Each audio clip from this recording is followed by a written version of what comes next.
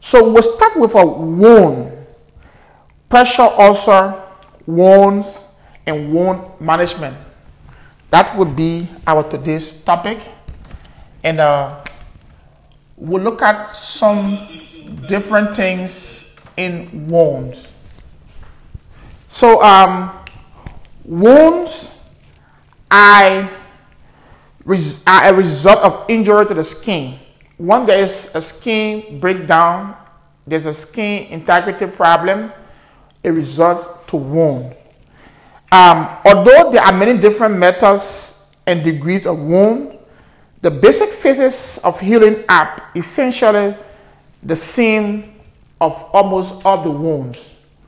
So what is important here is we want to make sure that what we do as nurses will not put our patient at risk for wound.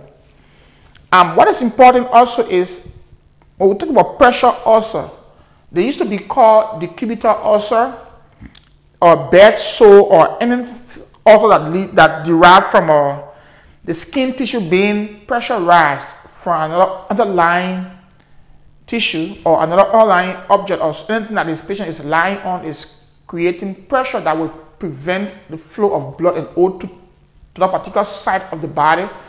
It puts the patient at risk for wound or decubital ulcer. Now we have stages of wounds. So there are three wound stages, three stages of wounds. So when wounds occur, there are three stages. Stage one of wound healing. A wound healing has three stages. The first stage is the inflammatory stage. The inflammatory stage is the first stage of wound healing. Now, in the inflammatory stage, it begins with the injury and lasts 3 to 6 days.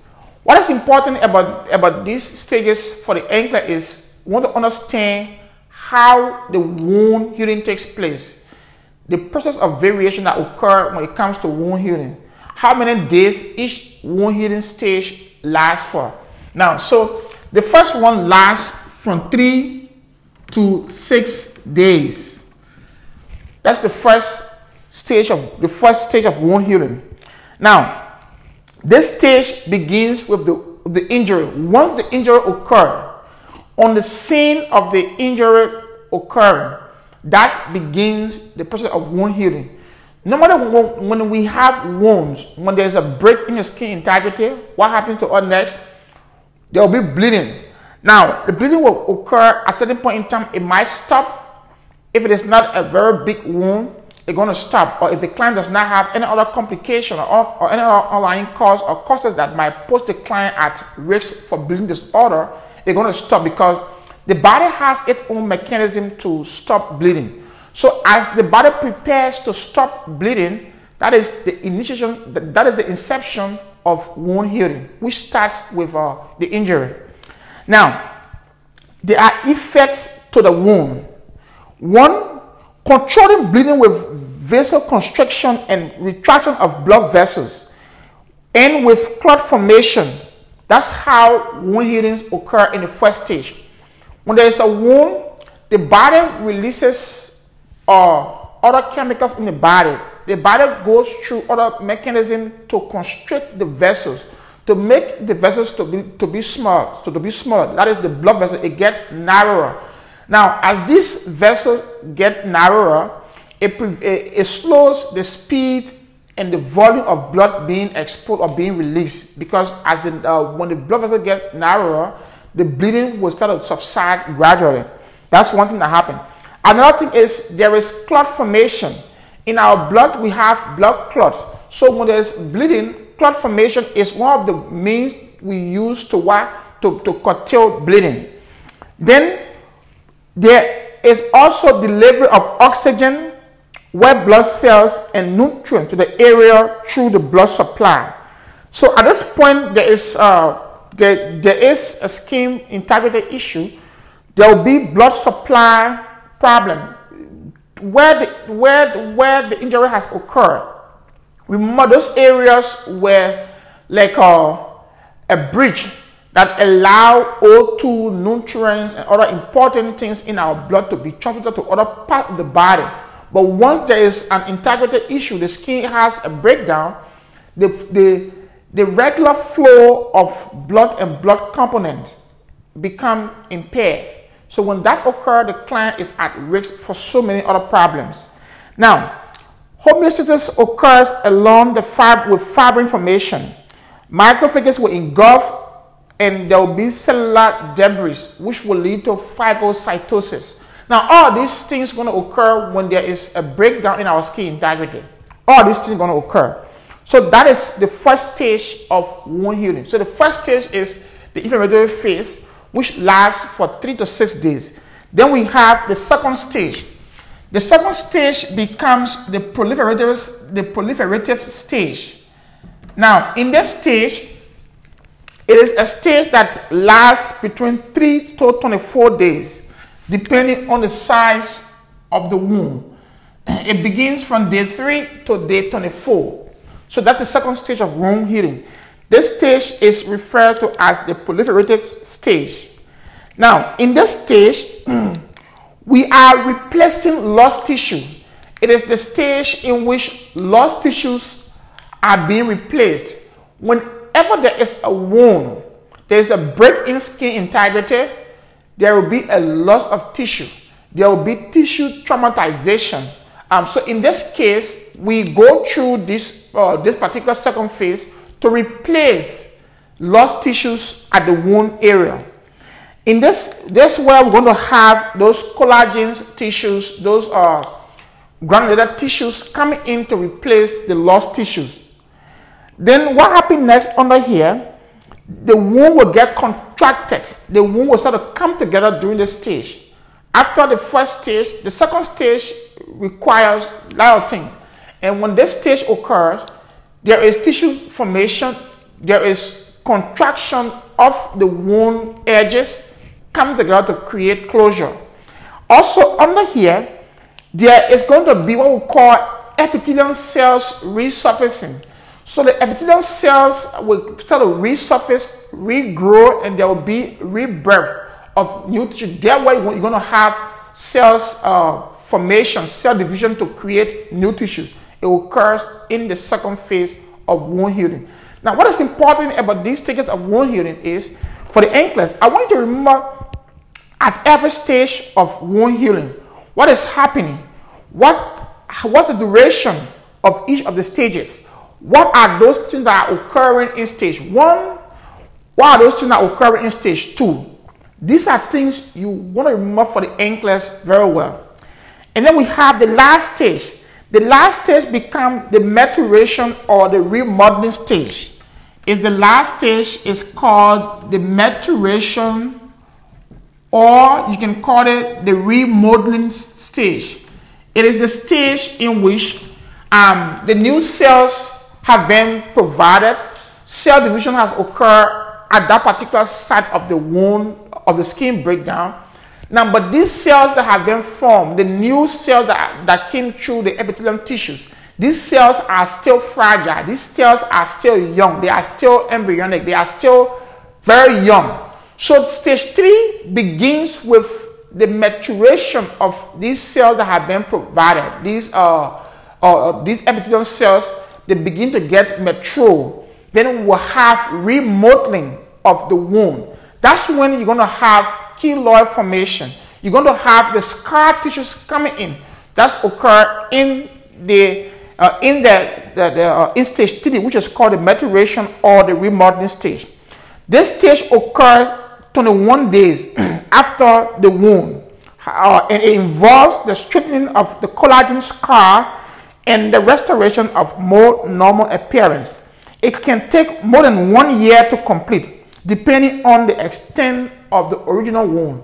So this stage begins with, it starts at 21 days after the wound, and it lasts up to 1 year or more. It depends on how big the wound is, how many tissues got damaged and then need to be replaced. It depends on those factors. But there are 3 stages in wound healing. The stage 1 is the inflammatory stage that begins on the date or on the day of the skin damage, and it lasts up to 6 days. Stage 2 starts with day 3 and ends up to 24 days. And stage 3 starts with from the 21st after the wound has occurred up to 1 year or more, depending on the extent of the damage done to the skin. Now, then we have various healing or different kind of healing where healing occurs. We have healing process. There are different kind of healing processes. This healing, we have we have 3 different healing medium. The first one is primary intention. These are ways in which wound healing occur. So we have primary intention. We have 2. We have secondary intention or healing, and you have the tertiary intention. Now, in the first process, we call it the primary intention. This is where there is little or no tissue, or there is no tissue loss occurring in this first portion. In the first portion, there is no tissue loss, or there is a minimal loss of tissue in the first phase of healing. Now, under here, the edges of the wounds are approximated, meaning the edges are aligned. We have fine edges. The edges are well organized. This is an example of a surgical wound. Surgical wounds are those wounds that are created consciously and intentionally. So the wounds edges are what we call approximated, meaning they are together. The edges are not zigzag. The edges are not torn apart in a informal fashion. They are aligned. So we use a surgical blade or knife to create a surgical wound. So surgical wound healing takes place under primary intention. Also under here, there is low risk of infection when it comes to surgical wounds, which will fall under primary intention. There is rapid healing. It heals faster. So we've seen wounds that did not fall under this particular first phase, but because we wanted it to heal faster, we went to the surgical department and created a new wound and creates the edges to be aligned or approximated. Based upon this wound that was not a surgical wound start to get healed faster. Example of what I'm saying is when you have diabetic ulcer, wherein your toes or one of your toes has a problem, it has a sore, the sore is not healing. What happens? We take it to the surgical room and amputate that particular wound and create a surgical wound that will help to heal faster. That's what happening in this case I'm talking about. Now, then under here, there is no or minimal scarring. In most of our surgical procedure in the US and other advanced world, after a procedure, sometimes there is no scar formation. If there is a scar formation, there will be a minimal scar formation. That's what happened in surgical wound, which is under the primary intention. Then we have the second process, is referred to as the secondary intention wound healing. In this secondary intention wound healing, there is lots of tissues. There is what we call the wound edges are separated.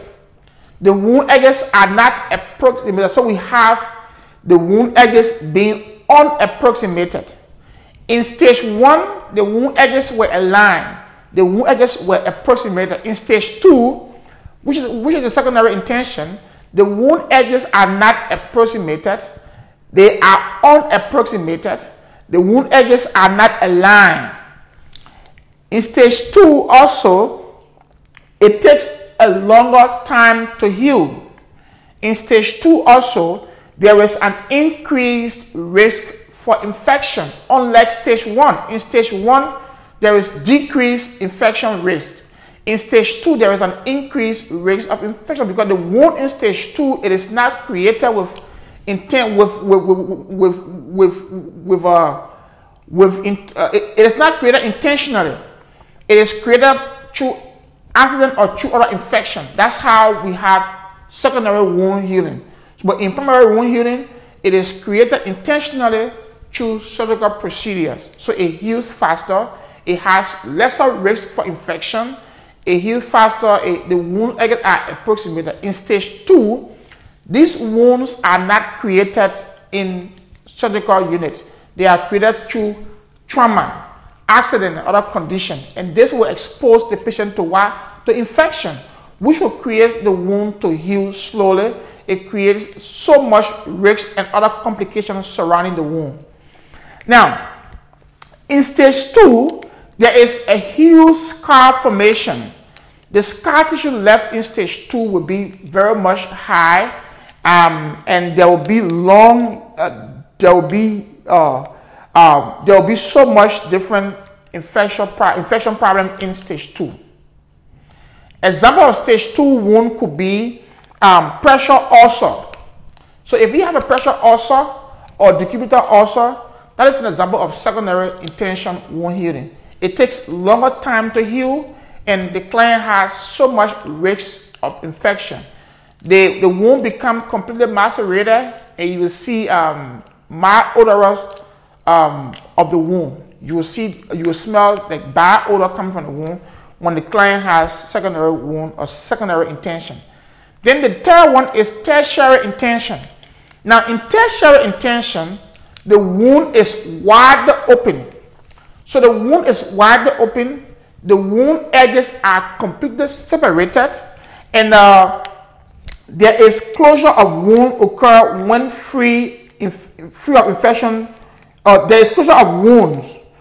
In this case, the client has risk for infection, there is extensive drainage, and there is debris formation in tertiary intention wound process. And under here, it takes longer time, or it takes the longest time for the wound to heal in tertiary intention wound healing. And during this period, you're going to see like bulk of the tissues extracted when we have tertiary wound healing process taking place. It heals sometimes by itself, but it takes longer time, and the client stands at more risk compared to the first and second wound healing processes. Now, in this could be like you have an abdominal wound, like a gunshot wound, an abdominal wound that was left open, wherein you are seeing tissues from the abdomen being exposed to the outside. So in this case, this becomes a tertiary wound healing. It takes a longer time to heal. Sometimes it needs surgical repair before the healing can be done faster. So there are three kinds of wound healing. The first one is the primary intention wound healing. Second one is a secondary intention. And the last one is a tertiary intention. Now, there are so many factors that lead to problem with wound healing. This, like example, is age. Age is a big thing when it comes to wound healing. Increased age can delay wound healings.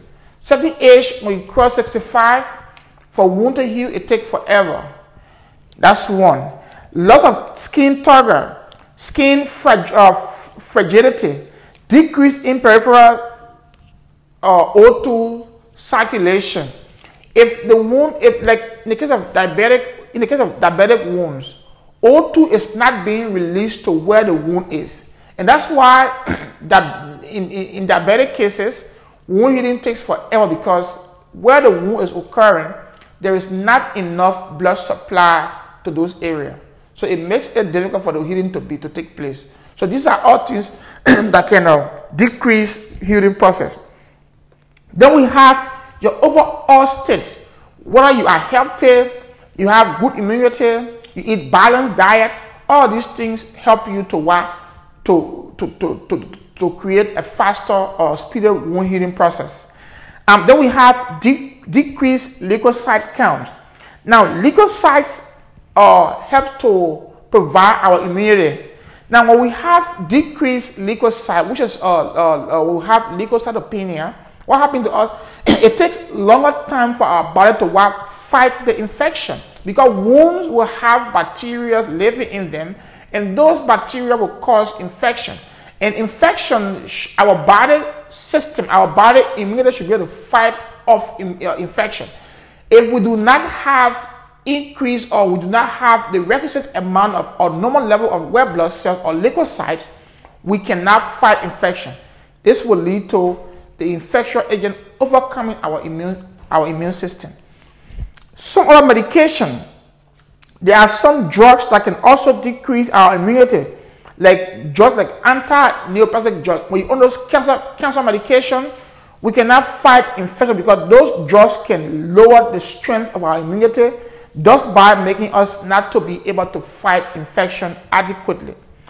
Tissue perfusion, low HGB level, low hemoglobin level can also, because hemoglobin can transport O2 to the body. The blood cells contain these O2 component that transport the O2 to the various parts of the body tissues. So when we have decreased hemoglobin, meaning we're going to be having decreased O2 supply, which will lead to decreased wound healing.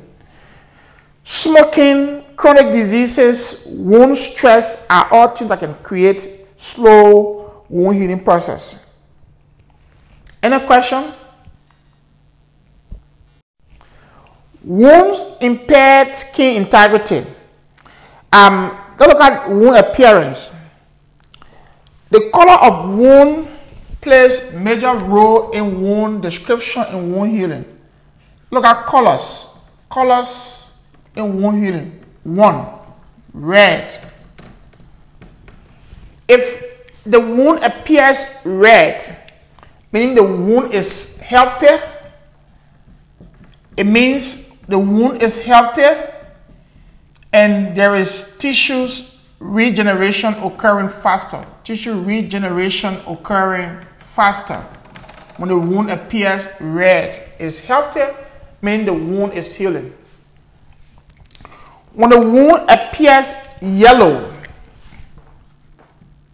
if we have wound appearance to be yellow, this simply means there is a purulent drainage and sludging of the wound occurring, meaning that the wound has some purulent discharges or purulent drainage in the wound that needs to be drained out.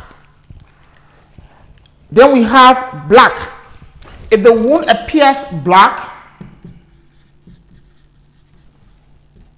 a black wound bed simplifies that there's a presence of eschar that hinders healing and requires removal.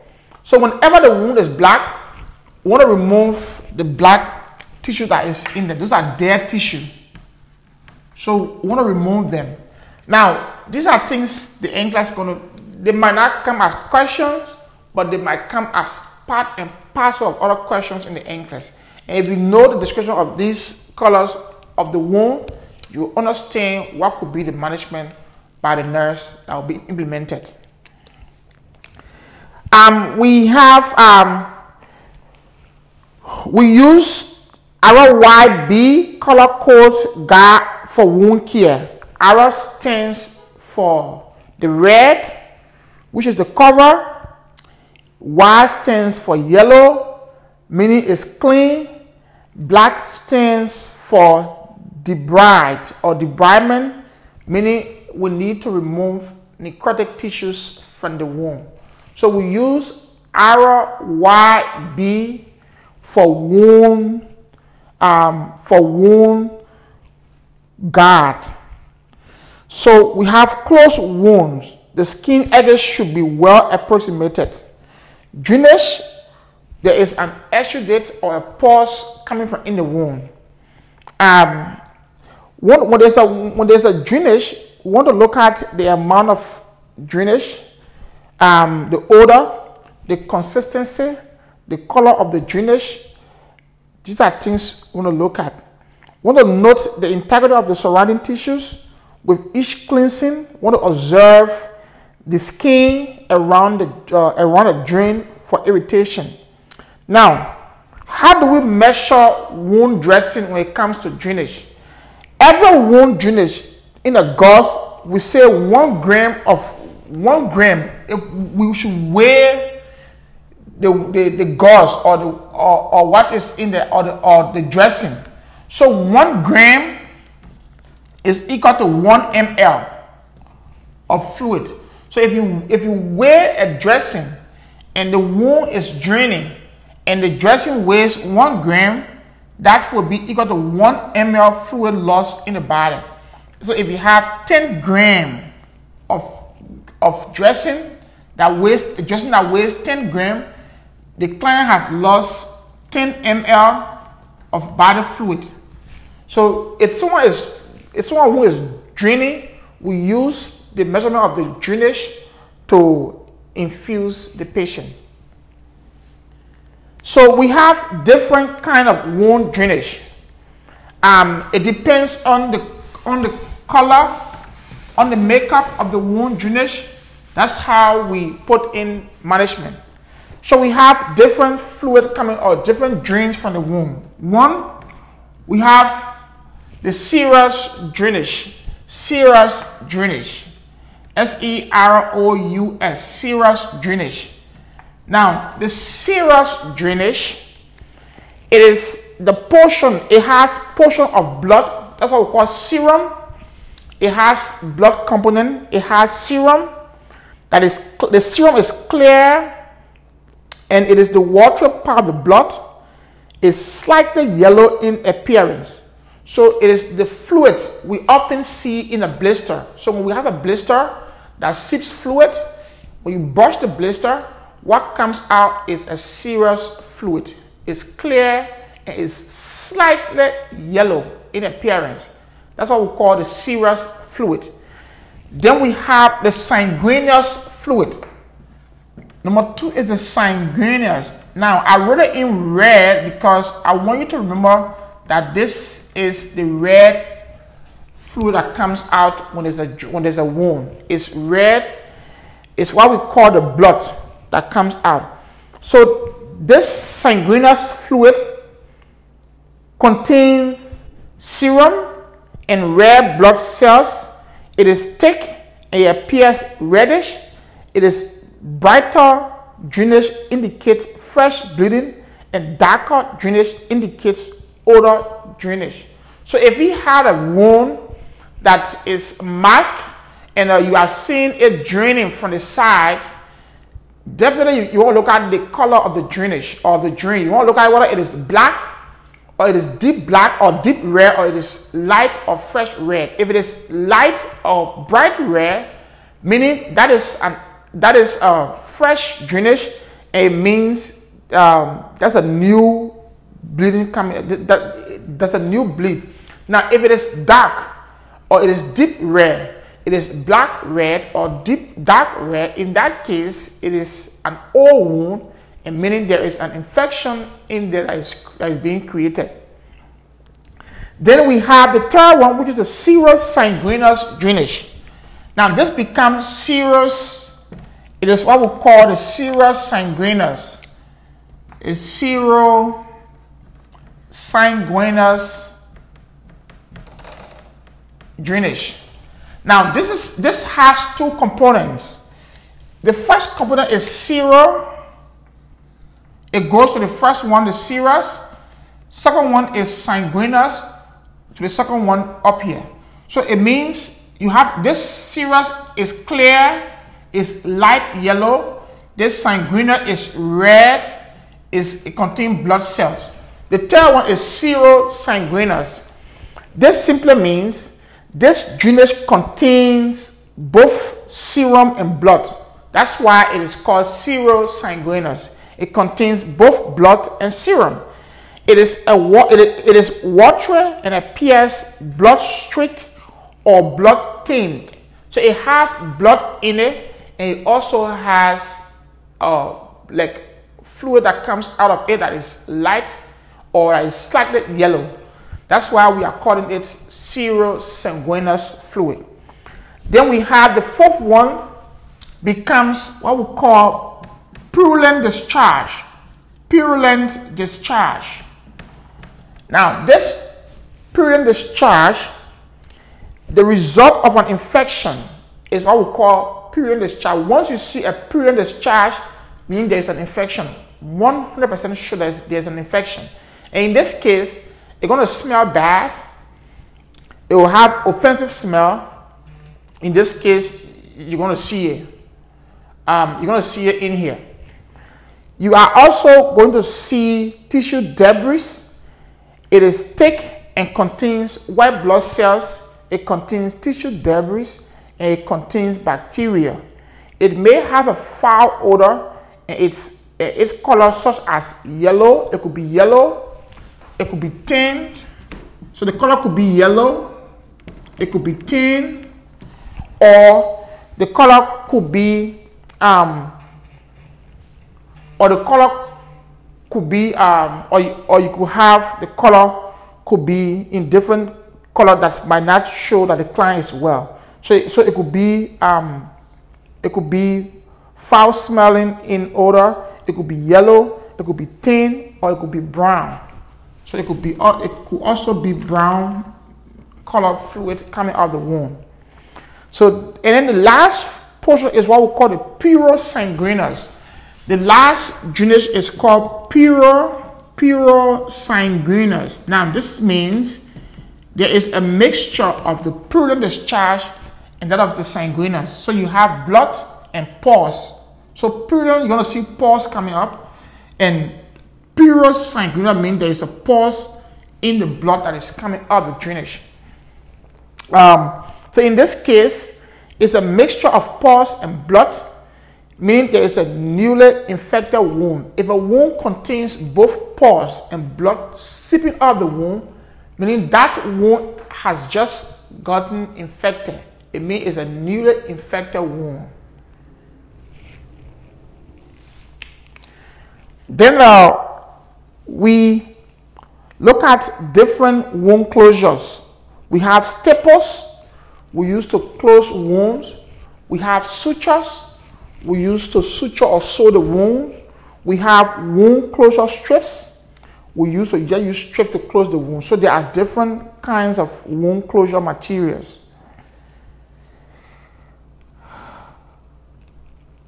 Now, under wounds, we want to provide adequate hydration and meet protein and calorie needs. When there's a wound, we want to provide adequate hydration. That's why we are measuring the wound dressing changes.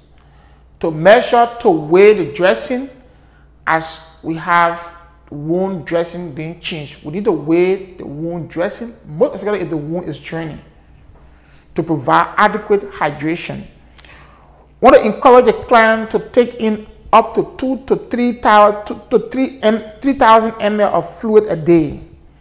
We want to provide education about good protein sources like meat, fish. We want to provide poultry, eggs, dairy products, beans, nuts, whole grains. These are all strong and rich sources of protein. We want to also note the serum albumin level are lower than 3.5 because it's a lack of protein. So if we have a serum albumin level lower than 3.5, you know that albumin and potassium almost have the same values. So if they are lower than 3.5, meaning the client needs to increase protein level. If they do not increase the protein level, it delays wound healing. You want to also perform wound cleansing. For clean wounds such as surgical incision, cleanse from the least to the most contaminated area. So in surgical wounds, we clean from the least to the most of the wound. So that means we clean from the least contaminated area to the most contaminated area in wound cleaning. So if there's a surgical wound here, This is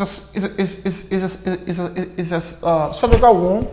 So we clean from the least contaminated to the most contaminated. So if this wound edges are mostly contaminated, so we start to clean the wound from in the wound, then we go around it in surgical wounds.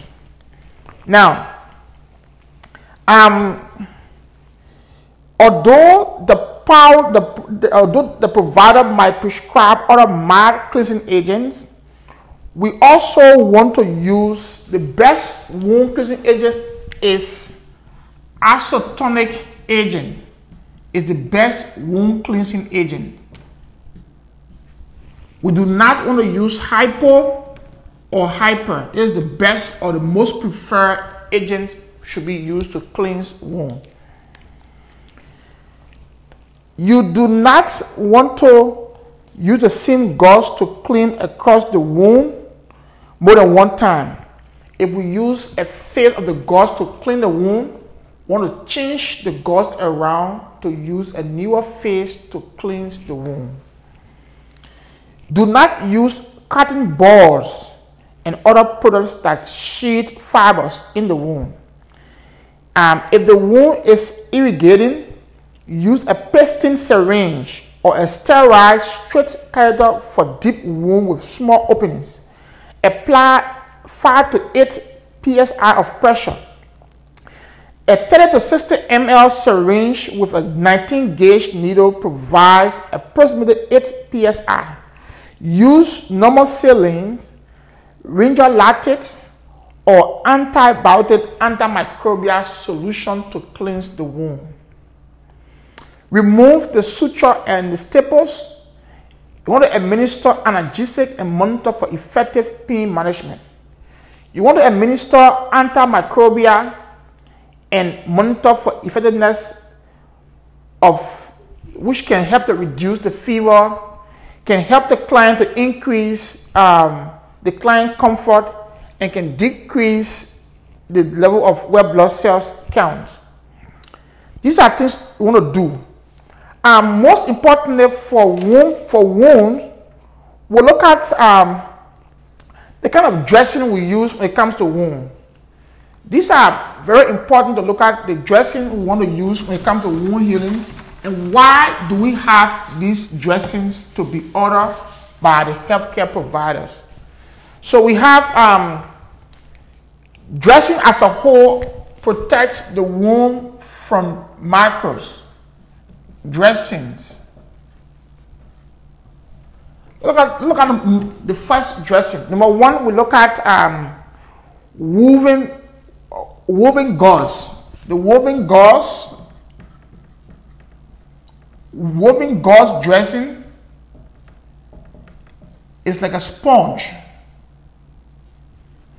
They are soft like sponge, so they are called the woven gauze dressing. Now, this dressing are sponge. They are like sponge. You have seen a sponge, right? So if you have a sponge and you put a little fluid in a bowl and put a sponge in there, what happens to the fluid? The sponge absorbs the fluid. So that's why when we have a drainage, a wound that contains drainage, we want to use a woven gauze dressing that will absorb the fluid from the wound. So a woven gauze dressing absorbs fluid from the wound. Then we have the non-adherent material, non-adherent dressing. We have the non-adherent dressing. The non-adherent dressing, it does not stick to the wound bed. So it provides wound protection. It does not stick to the wound bed. That's why we call it the non-adherent dressing. Then we have damp to damp 4-inch by 4-inch dressing. You have what we call damp to damp. You have damp to damp 4-inch by 4-inch dressing. The damp to damp 4-inch by 4-inch dressing It is used for debridement. So when we have wound, when the wound is black, and we need to remove those dead tissue, those necrotic tissue from the wound, we use dam to dam 4" by 4" dressing. It is a dressing that is used to mechanically debride a wound until new tissue starts to form. Must keep moist at all times to prevent pains and disruption of the wound healing. So that's how important the dam to dam 4" by 4" dressing is to wound healing process. Then we have the self-adhesive and transparent film. We have self-adhesive, and the transparent film dressing. Self-adhesive and transparent film dressing. The self-adhesive and the transparent film dressing is like a second skin. It is used as a second skin. It is just for temporary. It is ideal for small superficial wounds. So they are very thin. They are like a shield. We just place it over a wound for a short time to be in there like a skin that will protect skin integrity or skin breakdown. Then we have the hydrocolloid dressing. These are the two ones I want you to remember very well. The hydrocolloid, and you have the hydrogel. The first one is the hydrocolloid. The hydrocolloid dressing. In the hydrocolloid dressing, there is an occlusive dressing that swells in the presence of exudate. It composed of some gelatin and pectin. It composed of gelatins and pectins.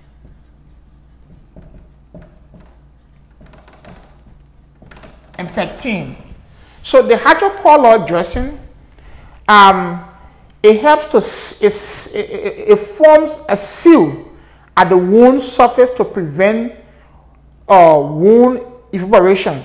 It maintains wound bed and can stay in for up to 7 days.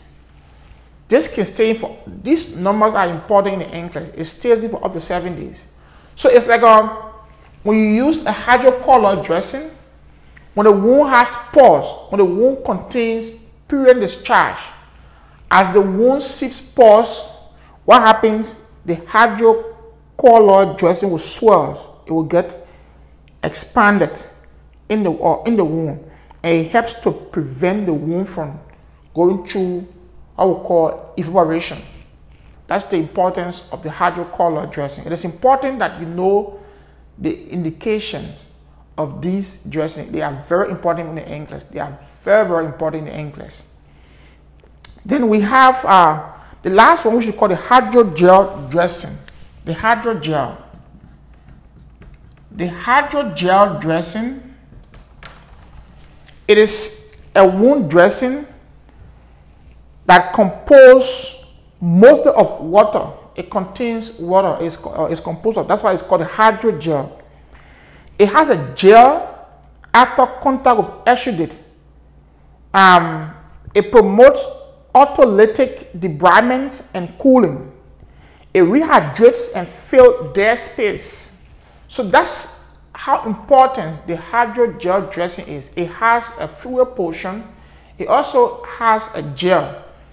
When the wound gets dry, it releases gel and moisturization or moisture to the wound belly, or to the wound floor or to the wound bed, which will create, it will soften the wound tissues and create freshening of the wound tissue to harbor growth of the new tissues that are being formed. It is for infected wounds. It is for deep wounds. It is also for necrotic tissues or necrotic wounds. Not for heavy draining wounds. We do not use a hydrogel dressing for heavy draining wounds. We provide this dressing provides a moist wound bed and can stay in for up to 3 days. The hydrocolloid stays in for up to 7 days, and the hydrogel stays in for up to 3 days.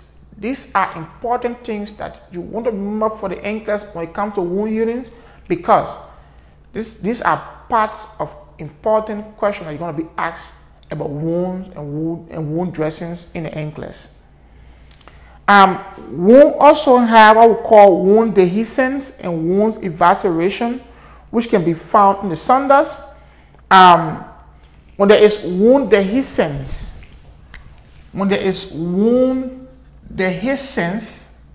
meaning the wound has open wound, is called wound dehiscence. When you hear wound evacuation, meaning the wound has opened and there is a protrusion of other wound tissues. So if you had a surgery and you were coughing, you did not put your hand, you did not protect the wound, and you cough, guess what's going to happen?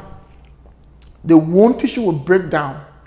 When it opens, that becomes what we call wound dehiscence.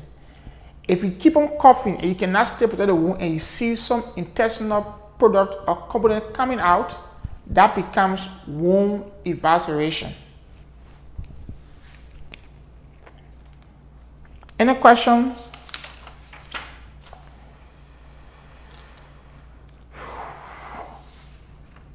So these are things we just going over.